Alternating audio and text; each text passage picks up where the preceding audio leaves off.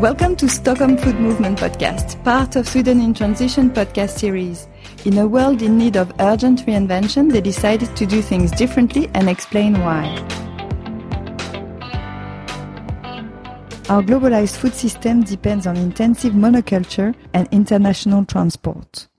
Main crops like sugar, wheat, corn, soy are commodities listed on the market. Countries specialize on specific production, losing independence and resilience.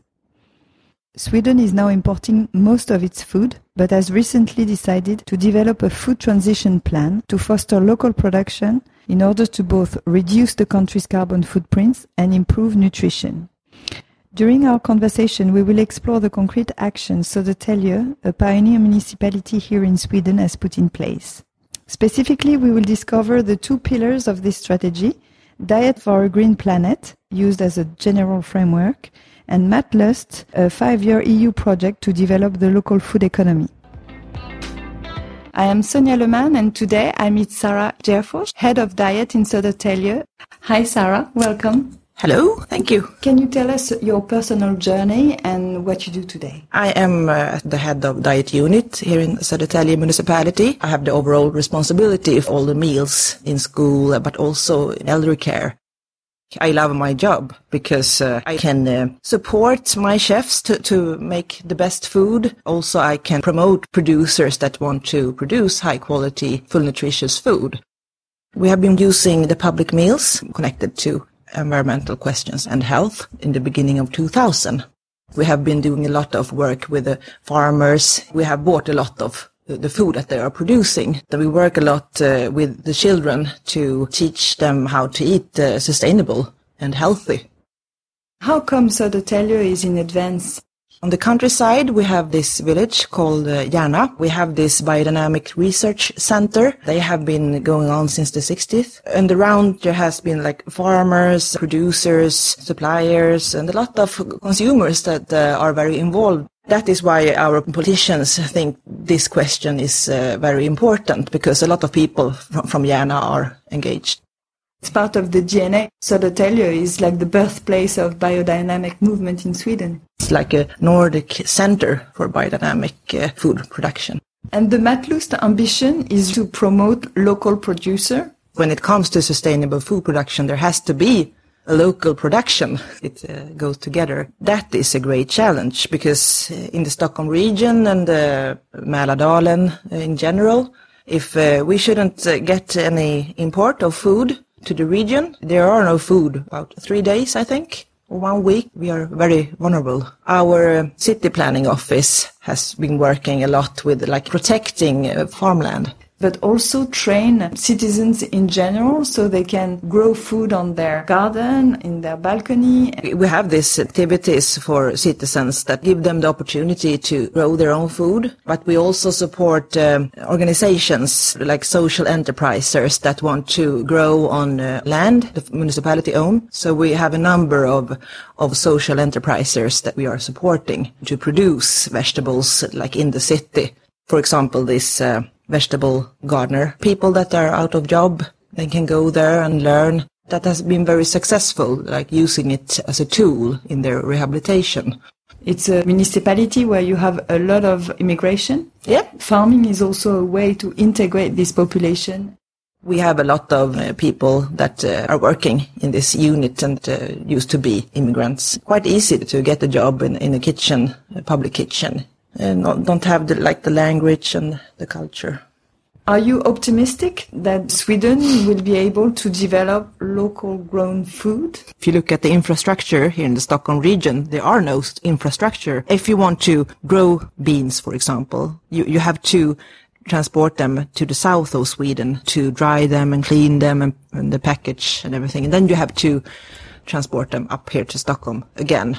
We have a great challenge when it comes to growing food here and consume food that are locally produced. This Stockholm region food strategy, they have a very broad perspective and try to engage all the relevant stakeholders. And they are aware, now they are aware that we are very vulnerable. So hopefully we can raise the number of producers over the time. Tell us more about Diet for a Green Planet.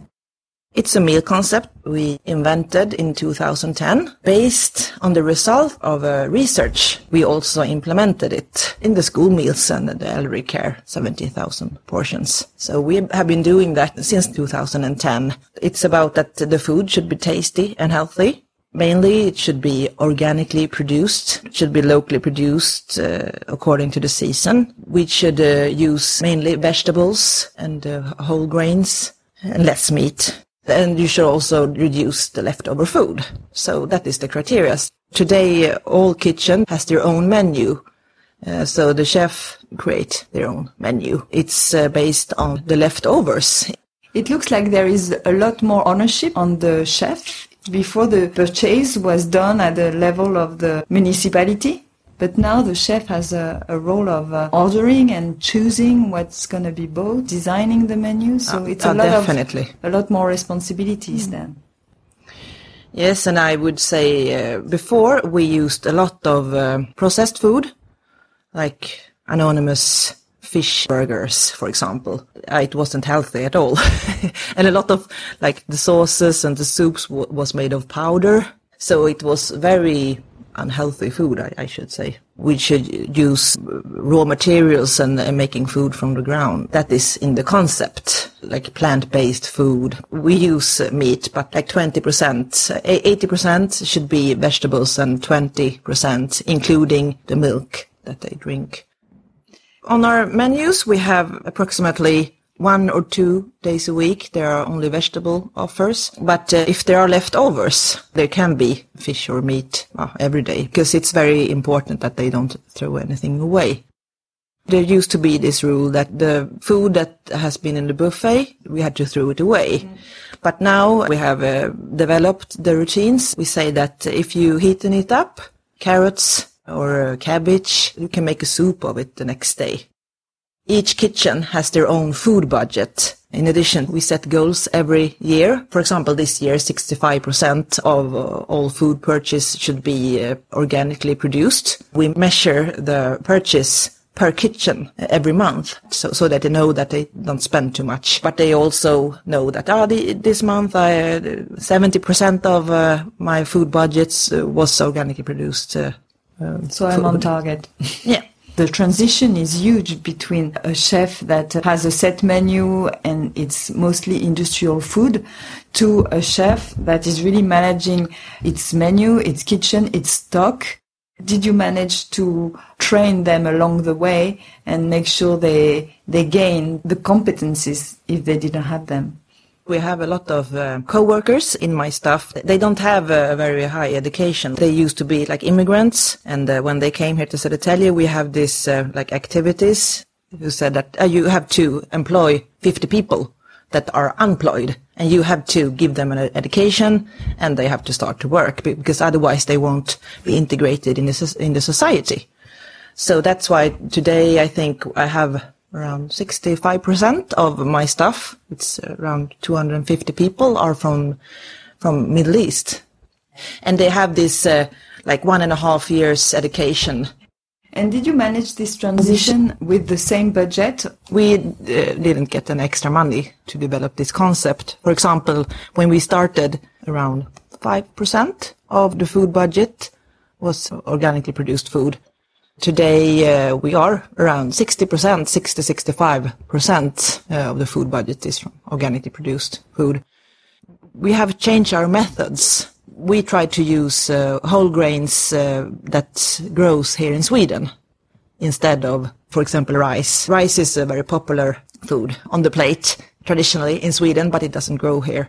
So we try to use barley, for example, instead of barley. You can grow barley here in Sweden, and it's very full, nutritious whole grain. If you compare it with organically produced rice, it's the fourth, maybe, when it comes to the price. And it's satisfied better, so they don't eat as much barley as rice. And also, if you use vegetables according to the season, And then our vegetables that you can storage, root fruits and variety of cabbage, that is very cheap, actually, comparing to cucumbers and tomatoes, that kind of vegetables that are mostly filled with water and also imported. So we try to avoid that kind of vegetables when it's not in season here in Sweden. We use a lot of meat that comes from the pigs that are in the wild, like game. For example, minced meat from a game. You can use less because it tastes much more and are more nutritious. If you make a pasta bolognese, then you use less meat and fill it up with a lot of vegetables and maybe lentils. We use a lot of lentils and legumes and also working continuously trying to reduce waste in the kitchen and in the restaurant.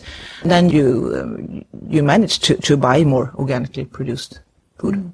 And the fact that you buy less fish and meat, I guess, of course, is a big source of we have savings. Reduced. Today we have approximately 45 grams per pupil each day. Back in 2010, before we started, we had around 80 grams per pupil a day. Can you explain why eating meat is putting too much pressure on the planet? If everybody on Earth would eat as much meat as we do in Western countries. Because you can produce much more vegetables with the same energy or resources comparing to meat. I eat meat, but I don't eat as much meat. And for example, I avoid industrial produced chicken because they eat corn and cereals, and that if I want to eat chicken, I eat hen that formerly produced eggs. 70% of the land is dedicated to feed livestock. If we were using this land to feed humanity, then we could end starvation on Earth. So it's just the wrong way to use land. It's a lot less effective. Oh, definitely. But we also have to try to reduce waste in the whole chain. That is also a problem. But I totally agree that you should try to reduce the meat consumption. And would you say those practices are now spreading in the whole of Sweden? We have been sharing our concepts since 2010. There are all the time municipalities and other organizations that want to learn. What I find really interesting in this approach is the integration between the producer, the kitchen, and the kids. You were saying that the kids are also involved in the design of the meal? When it comes to the menus and the children's involvement in general in Södertälje, we have this rule that there should be a board on the school with children and the principal and the manager of the kitchen should meet at least 3 times a year to discuss the food quality and the things that could be improved. Or kids representatives are part of the, let's say, food board of the school. And also we try to support the school restaurants to invite the pupils into the kitchen when they're around 12 years old. They can practice 1 day per year in the kitchen. That has been very successful because then you get this relationship between the staff and the children. So instead of going in class, they spend the morning with the chef and preparing the meal. Are involved in some of them are helping to do the wash up.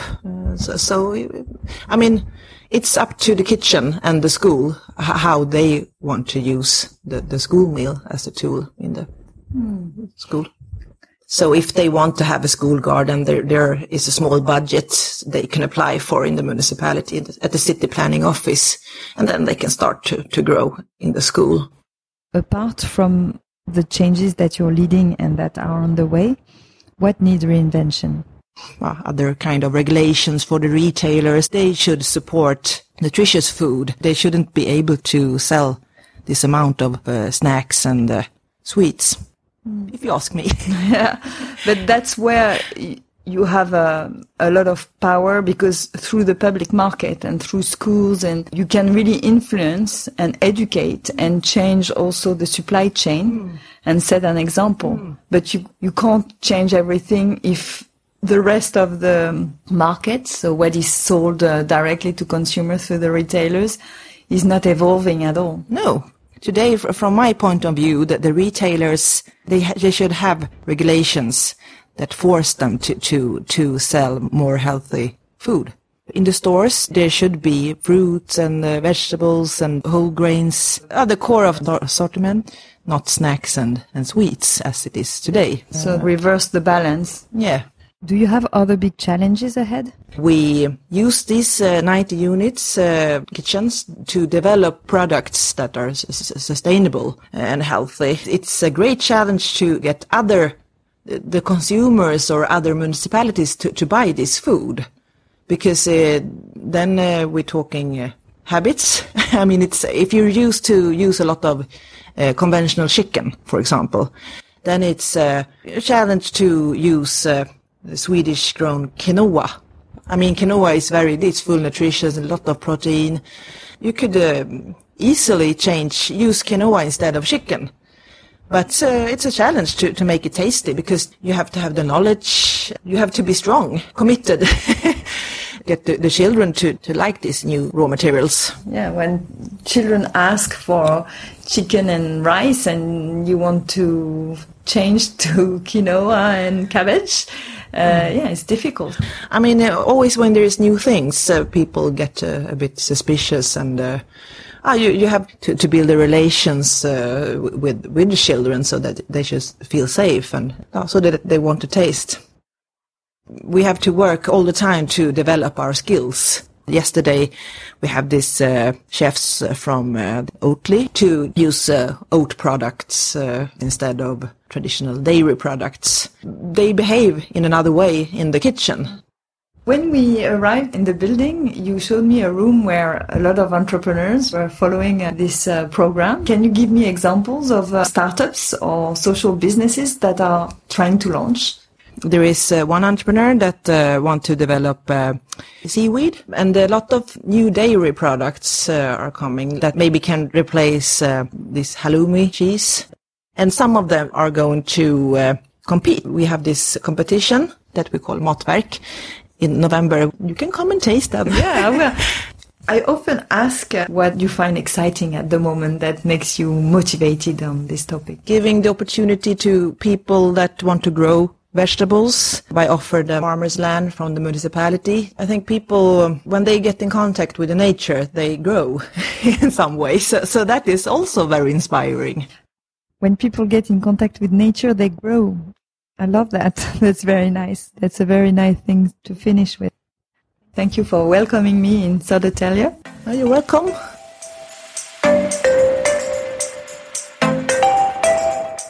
Thanks a lot to Sarah Gerfors for this conversation, and thank you all for listening. If you like this episode, you can comment or subscribe so more people can discover it. See you soon.